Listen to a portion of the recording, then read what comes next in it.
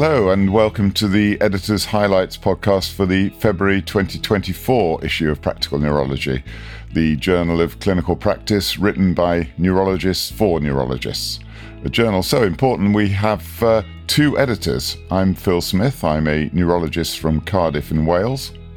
And I'm Geraint Fuller, I'm a neurologist in Gloucester in southwest England. And of course, there are other podcasts linked to this and every edition. So in a few weeks, we'll hear the Editor's Choice paper interview with Amy Ross-Russell, who's a trainee from Southampton and our podcast editor. And a few weeks after that, Martin Turner from Oxford will discuss a couple of the best case reports with two neurology trainees, Ruth Wood and Sinew Tai. And there's also a must-listen bonus podcast on climate change that's already out, and we'll be discussing that paper shortly. Very strongly recommended. So please subscribe on your favourite platform to ensure that you're notified every time we publish a new podcast. So, Geraint, the February issue has got 100 pages packed with gems of neurological and general interest, climate emergency to clinical assessment of Gait, cognitive behaviour therapy, and our editor's choice is EEG on the ITU, essentially, EEG with encephalitis and encephalopathy. Yes, and very nice. I mean, I think we often wonder if there's a theme in any of our editions, and we don't actually necessarily put it together as a theme, but often a theme develops. And I think the linking feature here is, as they say on the railways, mind the gap. So we've got a number of different papers which are looking at things which we wouldn't necessarily expect to have reviews on. But equally, the moment you think about them and the moment you realise it's something that actually you don't really know that much about. It's a black box and it's worthwhile opening. And the first black box we're opening is the EEG in encephalopathy and encephalitis. So this is something obviously that's done quite widely, but what do we get out of it? What can we get out of it? When should we do it? And what do we need to know about it? And Holly Morris, Peter Kaplan and Nick Kane, who have actually had an international collaboration between Bristol and Maryland, have taken a very nice pragmatic review, taking you through the evidence about what's going on. Now, because Amy Ross-Russell is going to be talking about this and interviewing the team on their the Editor's Choice podcast, I won't go in any great detail, other than to really just talk about the fact that this is really pragmatic. So you've got someone with possible encephalopathy, and the question is, well, who should you do the EEG on? What can you get out of it? And they take you through the range of findings you might find in hepatic encephalopathy. And I'm always very pleased when we've actually got extensive illustrations of the EEGs in the paper, because obviously we have lots of images for scans and so on, but actually having imaging from EEG, it's something we tend to report in verbal form rather than looking at them. And in fact, I think a lot of clinicians don't look at them. They just take the reports as read. But being able to actually understand what the waveforms look like and to appreciate those which are subtle, those which are relatively unsubtle is quite helpful. So there are quite a range of different things in hepatic encephalopathy, uremia, toxic encephalopathies. These don't tend to produce very specific sets of changes, and there's a very nice table that summarises the range of changes that you can see. But it hopefully gives people an understanding of the language that's used and when it can be helpful. And obviously, the EEG is often a useful clue. It supports, it distinguishes between organic and particularly if you're concerned about a psychiatric patient, you'd be concerned if you found EEG changes that it wasn't a psychiatric diagnosis. But it really becomes absolutely sensationally good if someone's got non-convulsive status. And I think if there's a single message to take away from this report is that actually one should have a relatively low threshold to use EEG if non-convulsive status is within the differential, because clearly this is something which is extremely effective at finding. Yeah. It'll give you some very useful clues, and again, not wishing to go into too much detail, the viral encephalopathies, very often if you've got someone with a very characteristic change that you can see, for example, in subacute sclerosing panencephalitis, which very often is the thing that draws you to that diagnosis. So there's a very nice range of really well illustrated EEGs, which hopefully will encourage clinicians to go and actually go down to the neurophysiology department and actually look at the EEGs. Yeah. One area which I think is particularly helpful is in the EEG in a patient who's had a hypoxic ischemic injury. And prognosticating from the EEG is actually quite hard, but they provide a very nice summary of the range of benign, malignant, and highly malignant changes you can find on EEG, which can be helpful in informing the prognostication in that group of patients. So a very useful paper, particularly for people who perhaps haven't really considered looking at the EEGs themselves. In a lot of the countries, they'd be very familiar with it, but certainly in the UK, it's something that we would encourage people to do. Yeah, so I mean, this is a giant paper, isn't it, really? I mean, it's comprehensive. It covers the role of EEG in many sort of important treatable and life-threatening situations. And it's interesting, actually, that EEG is 100 years old this year.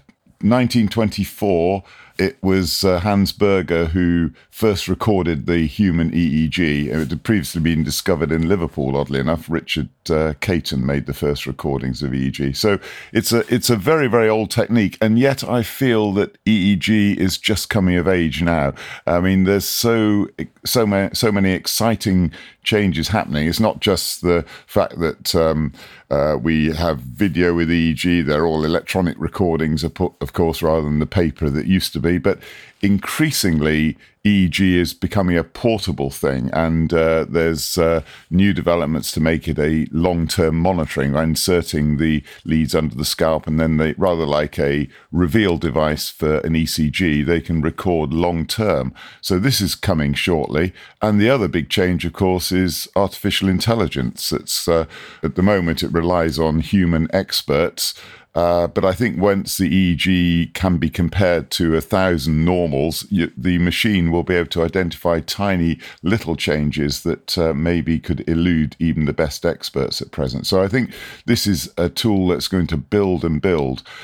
The other exciting role for EEG is probably on the intensive care unit. So ITU consultants, intensivists, like to monitor every organ, the kidney, the heart, the chest, and so forth. But now I think they're now going to be able to monitor the brain as well, because this ability to do longer term monitoring and report it by AI is going to be a development over the next few years. Phil, dangerous ground. You're moving into the future. Obviously, practical neurology, we don't trade in the future. We know all these wonderful things might be there. I think, obviously, we want to make sure that the focus is on really where we are now and what we can offer. And I think everything you say is obviously true and hopeful for the future. But I think knowing when to use EEG in the current context is probably the secret. So we've got all those things to look forward to. Yeah, I take that on board, actually. I mean, and I'm always learning, and I learned some new abbreviations this time. I learned TERDA and FERDA. These are the temporal and frontal intermittent rhythmic delta activity. So these are terms we're going to need to get to know more if we're to help people on ITUs. The other thing I was interested in is this extreme delta brush, which is the characteristic, the pathognomonic EEG feature of NMDA-related encephalitis. And I just wondered why such a curious name. And I looked it up and tried to get through ChatGPT, and it just seems that the word extreme simply means very rare.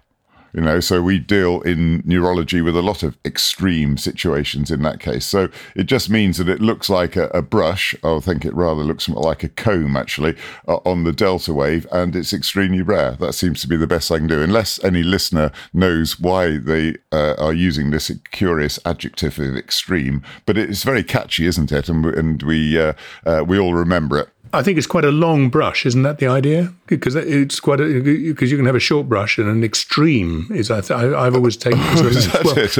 Right. Readers will write in and correct us. We're looking forward to that. Write in or even tweet in or whatever. Yeah. Oh, goodness knows. Our next paper is, again, opening another black box, which is looking at cognitive behavioral therapy for neurologists. Again, something we probably talk about and mention and think about without really knowing the nuts and bolts. And Biba Stanton, Trudy Chalder, Carolina Cavavolo have written a very nice paper. And you're going to take us through this, Phil.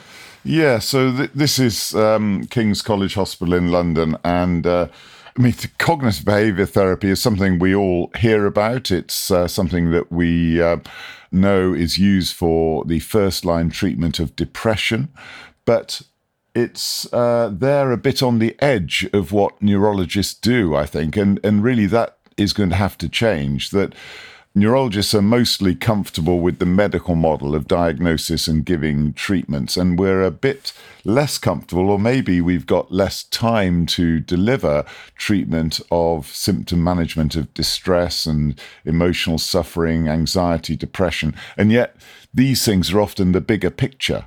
For example, many neurological conditions are associated with depression, and MS, 30% probably we had a paper last year about post-stroke depression, and probably 30% of people after a stroke have depression, very understandable.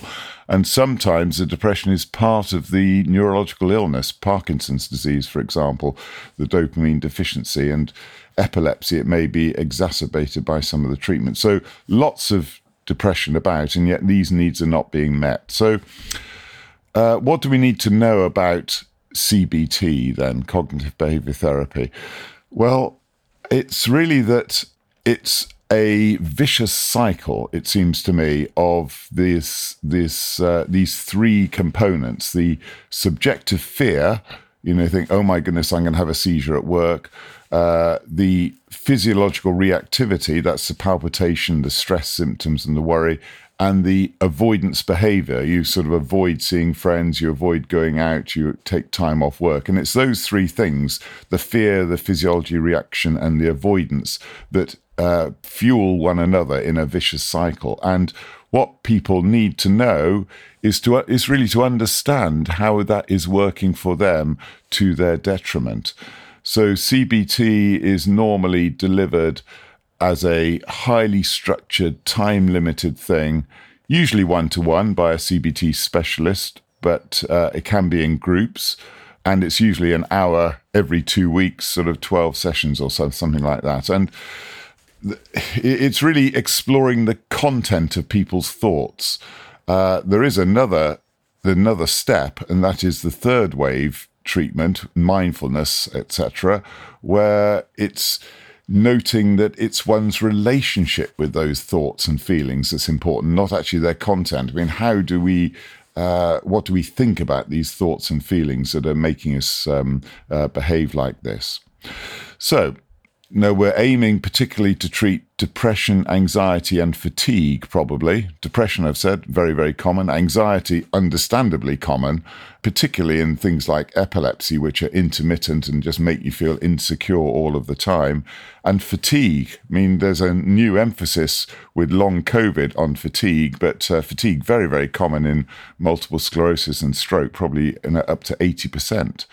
And so who should we refer for this? Well, in fact, I understand in England you refer to the talking therapist team. In Wales, we don't seem to have quite that service, and maybe elsewhere in the world that it's a bit more limited.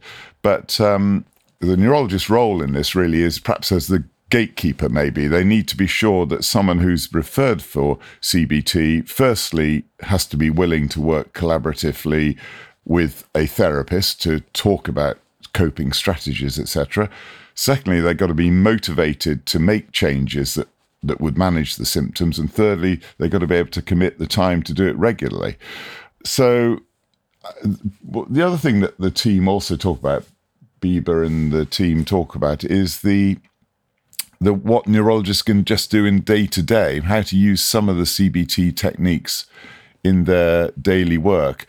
And she says, well, yeah, we may think we don't do very much when we follow up people with long-term conditions unless we actually change the medication or something. But actually, just chatting to people to follow-ups and talking about little things they might be able to do, sleep routines, that sort of thing, setting small goals that sort of are commensurate with their aim. So, what is important to that patient, going to see friends, going for a walk, that sort of thing, helping them to set small aims and build those routines is partly CBT, and so that can be a practical application of this.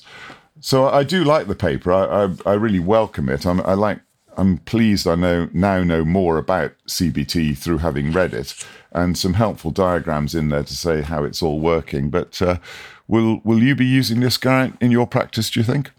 I think all of us use CBT, and I think it's just a nice to have the box opened to unpack the mysteries. And I think the translation of some of the elements into clinical practice within the clinic, your everyday conversations. It's quite useful to think about that's what you're actually doing, because a lot of the time you're doing these sorts of things, but without consciously being aware that what you're doing is reframing the problem to allow people to look at the issue in a different way. I think it's a very nice paper, and hopefully will be widely read and used. Yeah, I mean, so much of it is common sense. I think the message I'm getting, though, is that although there are lots of things that we can do sort of psychologically to help people, the one where there's the best evidence for neurology is CBT. And so this should probably be the first port of call. We can do all sorts of other things as well, and we probably should be. But this is evidence-based, and neurologists like evidence. So the next paper then is another big one, actually, neurological gait assessment. And this is by a team from Brazil, but headed up also by Diego Caschi from UCL in London. And this is a giant paper, again, covering a huge field of something really important to us. And so, Geraint, you've been having a look at the gait assessment paper. Yeah, so this is another black box to open, because obviously, gait assessment is an essential part of the assessment for many patients with neurological disease. And I think it just bears being the focus of attention to actually try and work out what one's doing in assessing gait and to try and dissect what's gone on. And the paper is constructed in a very nice sort of discursive style. It talks about the approach to examination. Very much encourages you to go and get your patient from the waiting room so you can watch them walk in. In fact, it says you shouldn't just watch them walk in, you should watch them how they get out of the chair, how they initiate their gait, the getting up and sitting down. I'm sure you'll have been familiar with patients, for example, with PSP, who seem to get up in a very dramatic way, which they refer to as the rocket sign. So, you watch them come in, and then when you actually obviously analysing their gait, it's worthwhile looking at the different elements. And you've got one leg, which is the stance phase, which is the one on the ground, and then you have the swing phase, which is the leg which is actually moving. And it's worthwhile looking at those two things, and they do slightly different things. They dissect what you're going to try and look at, the symmetry, the ability to initiate gait, the way in which the ankle's moving, how high the knee lifts. So they take you through all the elements that I would hope that neurologists are familiar with, and indeed teach the medical students with. It's really, very, very nice and full of sort of little gems. So, for example, the warming up phenomena you can see in some myotonic syndrome. So when you get them up and you start them walking, and they do slightly better as they go along. A few maneuvers to actually throw in. So the idea of walking on your heels and your toes, which obviously bring out slightly different facets. And they also talk about distraction, highlighting the fact that a lot of organic syndromes will tend to get worse with distraction, whereas functional gait syndromes will tend to improve with appropriate distraction. So you've got a very nice sort of overall approach to, how do you think about these things? And then they go through a series of gait patterns, highlighting things which actually, will allow you to shortcut the whole thing. And some of these will feel very familiar to neurologists. The foot drop, the high stepping gait, associated with either a common perineal or an L5 or a peripheral neuropathy. But there's very nice discussion of that. And then really extensive links to videos. I think there are 14 attached videos, which are on the website. So you can actually look at really nice examples of these different patterns of gait. They talk about spasticity. And again, I think neurologists will be very familiar with that. And the rather harder and much rarer gait disturbance that you can get with stiff person syndrome, the Frankenstein or robotic gait with this very stiff person. So those are very nice examples, and they highlight the fact that a lot of the time the stiff person gait can be mistakenly thought to be functional because of its rather unusual pattern. They then have a very nice section on the extrapyramidal gait disturbances, and they've got a nice table which actually highlights the different syndromes which you can, and a gait pattern that you can see in the different ways. So, the size of the steps, the arm swing, the ability, and they highlight the use of a tandem gait, so walking as if you're on a tightrope, and how many times within a 10-step tandem gait you fall and the way in which you fall and how that can be usefully predictive. They highlight one very nice feature, a paper from the Parkinson's Brain Bank, which is now relatively old, but it talks about the time to fall.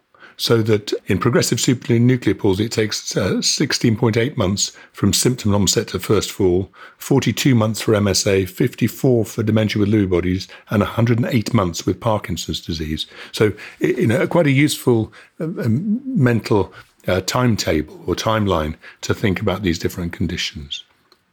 So they talk about the different elements of the gait disturbance. And so I think that's a particularly useful set of differentials that you can really get at by looking at the gait.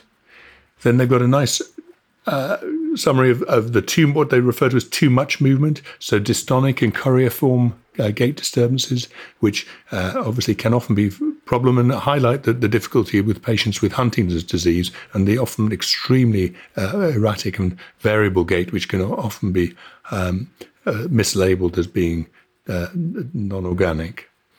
And then they give a very nice description of the gait apraxia of the various subcortical syndromes, again, being very familiar with those things. They talk about gait ataxia, and in fact, I was rather anticipating a greater emphasis from Diego Kasky and his group, it was the problems of bilateral vestibular failure. I mean, they obviously emphasize that the commonest pattern of a sensory gait ataxia is relating to proprioceptive deficit, but obviously bilateral vestibular failure can be very disabling from that perspective. And they've actually got a very nice figure which illustrates how to do the head thrust test to allow you to identify that phenomenon. They talk about the functional gait disturbance, and this is something we're going to be revisiting with some papers in the next few editions, because clearly the gait disorders that you can see in patients with functional disease do have a particular pattern attached to them. The dragging of the legs, the improvement with distraction, the biologically implausible way, for example, someone might walk on flexed knees and so on. So I think very nice overall discussions, and whilst clearly it's going to be very helpful for trainees, and I think I would point early, very junior trainees to read it as a rich resource, I think even the more experienced neurologists will find that there's something here that's of interest and will allow them to look at things in a slightly different way. Thank you. Yeah, excellent. Yeah. Yeah, it's such, it got me thinking, that we take walking for granted, don't we? We do our 10,000 steps a day, and yet it's a really complex and dynamic process, and it involves integration of neurological and musculoskeletal processes, all the systems, pyramidal, extrapyramidal, peripheral nerves, cerebellum, special senses, cortex, and yet some of it can be musculoskeletal. Some of it, some problems with gait may not be neurological at all, and we need to think about that as neurologists. So it's of interest to all physicians, probably actually, especially to care of the elderly physicians, because so many older people as they develop frailty, develop problems with their walking and gait. And it needs sorting out really for individuals why they have those problems, what aspects of them are treatable. You've highlighted quite a few of the gems that are in there. I mean, it's full of them, isn't it? But they will talk about, walking backwards is easier than walking forwards in conditions like treatment-related dyskinesia of Parkinson's disease, but also in functional illness as well. And that if you perform a concurrent task at the same time as doing something else, then this might well improve functional gait. But it can also improve walking in dystonic gait, the so-called geste antagoniste, where just touching your hair or touching your neck can improve the gait. So that's easily mislabeled as functional if we're not careful. And a couple of other things I picked up. Scissoring of gait might point to GLUT1 deficiency syndrome or the career of Huntington's disease as well as being from pyramidal involvement of the legs. So those things can be a catch occasionally too.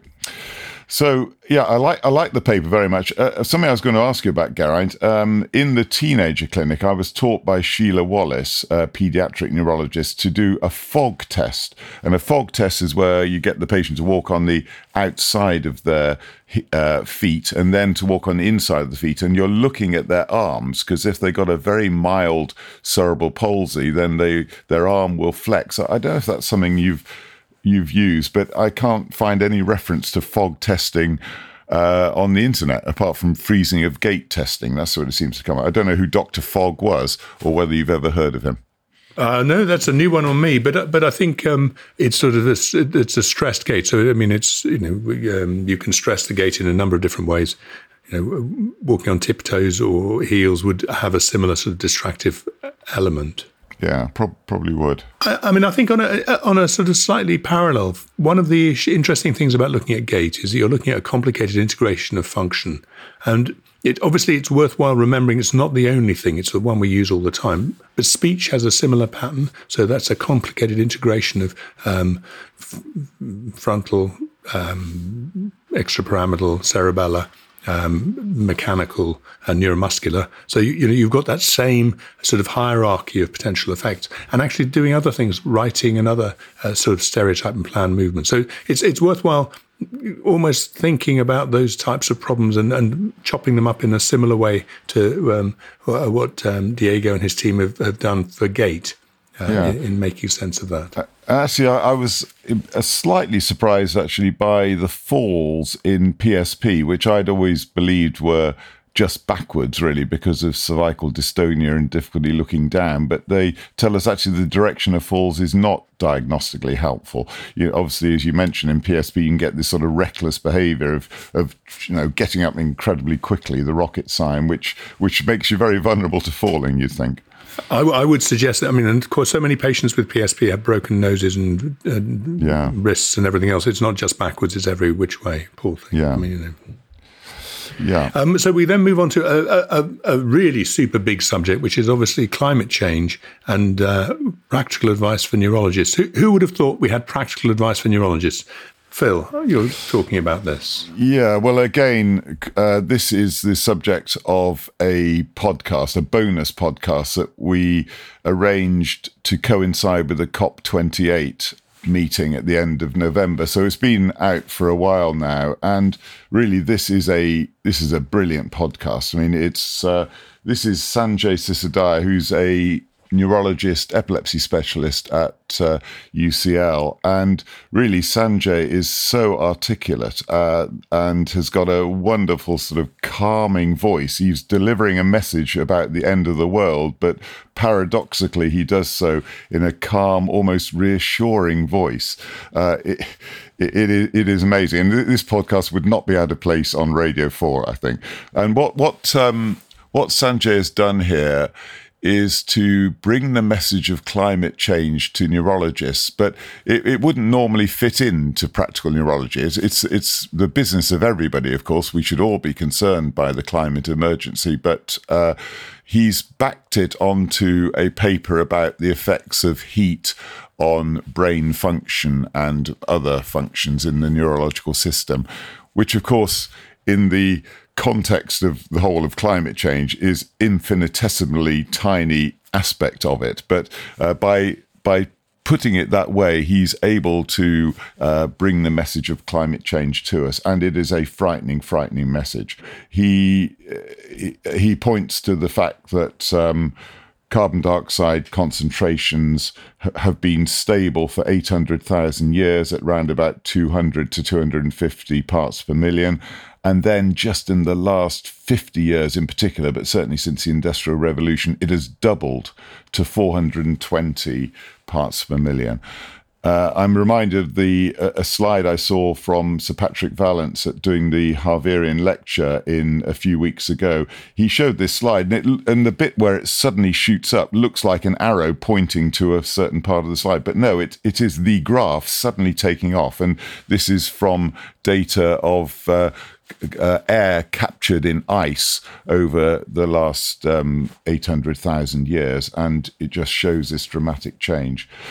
And Sanjay makes a wonderful metaphor, I think. He says, well, if hydrogen ion concentration in our body were suddenly doubled from 40 to 80, what difference would that make? And the difference it would make is that our pH would fall from 7.4 to 7.1. We'd be in stupor. We'd be in ventilators. We've made this change to one tiny component of the Earth's atmosphere, but it's going to have an immense catastrophic outcome. So I'm just reminded by this of the cognitive dissonance with which we are all living now, that we're just carrying on our normal lives, aren't we? We're unaware day-to-day living of a big change in the climate that's all around us. We hear of disasters on the news, but our lives just carry on as before, and yet we are heading towards this brink. And we sort of try to cut down on this and try to eat greener and this sort of thing, and then we might still book a flight and contribute further to climate change. So I like the way Sanjay finishes the paper, almost Churchillian in his call to arms. He says, to live the lives we want to live, we have to change the lives we're leading. And I think it's just a sobering thought. We need constantly to be reminded of what is happening to our climate. And as neurologists, he gives us some advice on the things we can do, but it's mostly about raising awareness and mostly about making sure our patients are doing the things that we would like to do as well. There's a lot in the paper also, perhaps I should have mentioned, about what the body's reaction to heat. And, he does mention a lot about Dravet syndrome, for example. He's a real expert on that, and how SCN1A, the sodium channel, responds to heat, and hence you get febrile seizures and so forth in that condition. He mentions topiramate and zonisamide that reduce sweating and make you hotter. But these things, I think, are just a vehicle to get this paper into practical neurology, and I'm delighted it's there. So, Phil, I would take a slightly different view. I mean, I think, you can read about climate science left, right and centre. And as Sanjay says, he's not a climate scientist. But I think the key issue here is that this is a link between the theory and the practice. And the practice being the fact that patients, particularly with these heat-sensitive issues, given more extreme temperatures, people have to work out what to do about it. And a lot of the time, parents of patients with Dravet, for example, are already doing different things to try and to mitigate the effect of high temperature. So I think whilst there is clearly a call to arms, there's also an attempt to try and bring it down to the everyday practice. Oh, yeah. I wouldn't for a moment demean the problems that someone with Dravet syndrome has. It's a rare condition, 1 in 15,000 or something, and those people are going definitely to suffer from the heat changes much more than other people. It's just I feel that we need to get messages about climate change into every journal, and the BMJ have tried to do that. Actually, they put in a editorial into many of the journals, but we chose instead to go with this much more bespoke neurological focus on climate change with the associated podcast. So, all for ways of getting the messages to neurologists. And we thought we would just finish off by discussing the neurology book clubs and the book club reports that we have. And part of the reason for doing that is that we do want to encourage more places to run book clubs, simply for their various benefits. So, Phil, what do you take away from the Cardiff Book Club? Because you've been going for some time. Yeah, well, I mean, we started book clubs in 2013. I mean, it was something that Marty Samuels had been doing in Boston for a while, and reading is, of course, a fairly solitary activity, and the chance to discuss the contents of a book with people who've also read it is a really lovely thing to do. I mean, I often go to book club meetings having not particularly enjoyed the book and come away with understanding new depths about it and wanting to read it again. It's a great thing to do. And the model in Cardiff that we have stuck with is we sort of choose the book by consensus among the regulars. I buy 25 books from endowment funds and distribute them to people in the department, and the discussion is hosted at a consultant's house. Difficult sometimes to get people to come. I mail 80 people about a month before, a week before, and then a day before, and we get some junior doctors along and then we tempt them by asking them to write a report on the book club meeting for the journal. But it's until they've been to one or two, they perhaps don't realise quite how good an experience it is. Practical tips on hosting. Well, anyone arriving at someone's house maybe just think that all there is to it is setting out a few chairs and sticking on some pasta. But actually, the major challenge, as you probably know, Gait, is that you don't know whether you're going to get 6 or 16, and therefore, catering can be a little bit challenging. Best probably to have vegan food these days, then it suits everybody. Otherwise, you've got to cook 2 meals, have it boiling in the corner so it can serve it at any time you like, and you have to put aside at least an afternoon of tidying, hoovering and cleaning the toilet and all this sort of thing.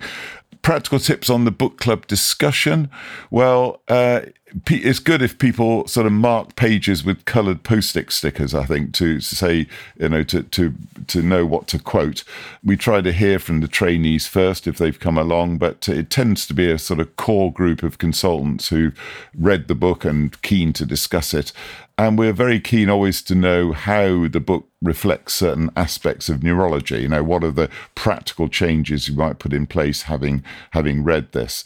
And then, of course, as we know, when you write up the report in practical neurology, it's different from a book club review, isn't it? It's a report. It's like the minutes of a meeting, really. What was said at the meeting and what neurologists said about this book. So, how does it work for you? I would take issue that it's like the minutes, because clearly it's meant to be entertaining and interesting, as opposed to or maybe your meetings you go to are rather more exciting than the ones minutes. I attend. You love a minute.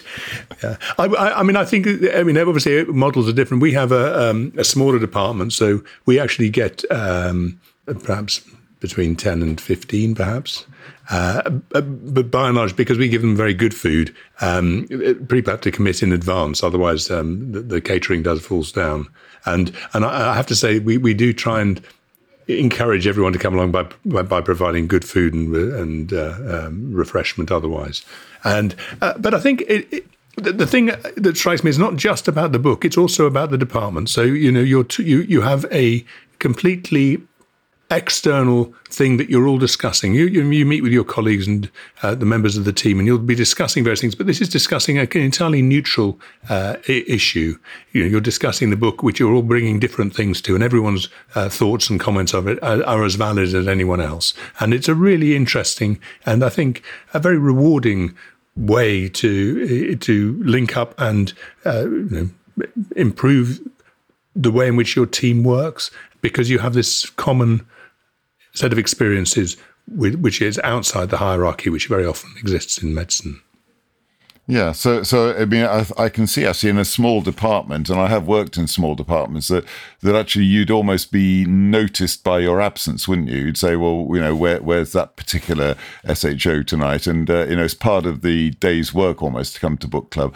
And in our currently bigger department, we have neurosurgeons, we have people from the Gwent Hospital as well, we have neurophysiologists, and they're all on the invite list, and it's very much up to them if they want to come and join in, and a few do and really get a lot from it. I was just going to tell about one of my techniques to no, I won't tell you. Oh, actually, okay, I will. One of our techniques is to get someone to reply to all accidentally saying, yes, I'd love to come. Can I bring a pudding and this sort of thing? And that actually sends a much stronger message than someone deliberately replying to all saying, no, I can't come. That's a very, very bad thing to happen. Excellent. So the secret is out. We'll all now know if someone's bringing a pudding to Phil's book club. We would encourage people to try and do it. And obviously, we're very happy to consider any book club reports. If you do manage to have a book club, really to share your experience and to encourage people to come along. Yeah, so I hope you've all enjoyed that discussion as much as we have, and I hope it'll tempt you to read some of the papers in the journal in more depth. And you can leave a review on this and on other podcasts, or perhaps better still, let us hear your comments or ways of improving this and the other podcasts. So all the podcasts actually relating to this and past issues are available on Spotify, Apple, or whatever platform you choose to get your podcast from. And of course, Amy Ross-Russell will be talking to Nick Kane and colleagues about the EEG paper that we've already discussed. She'll be doing that in much more depth. And there is, of course, the climate change podcast already referred to with Sanjay Sisodia available to be listened to as well.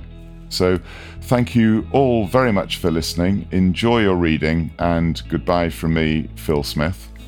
And goodbye from me, Gait Fuller.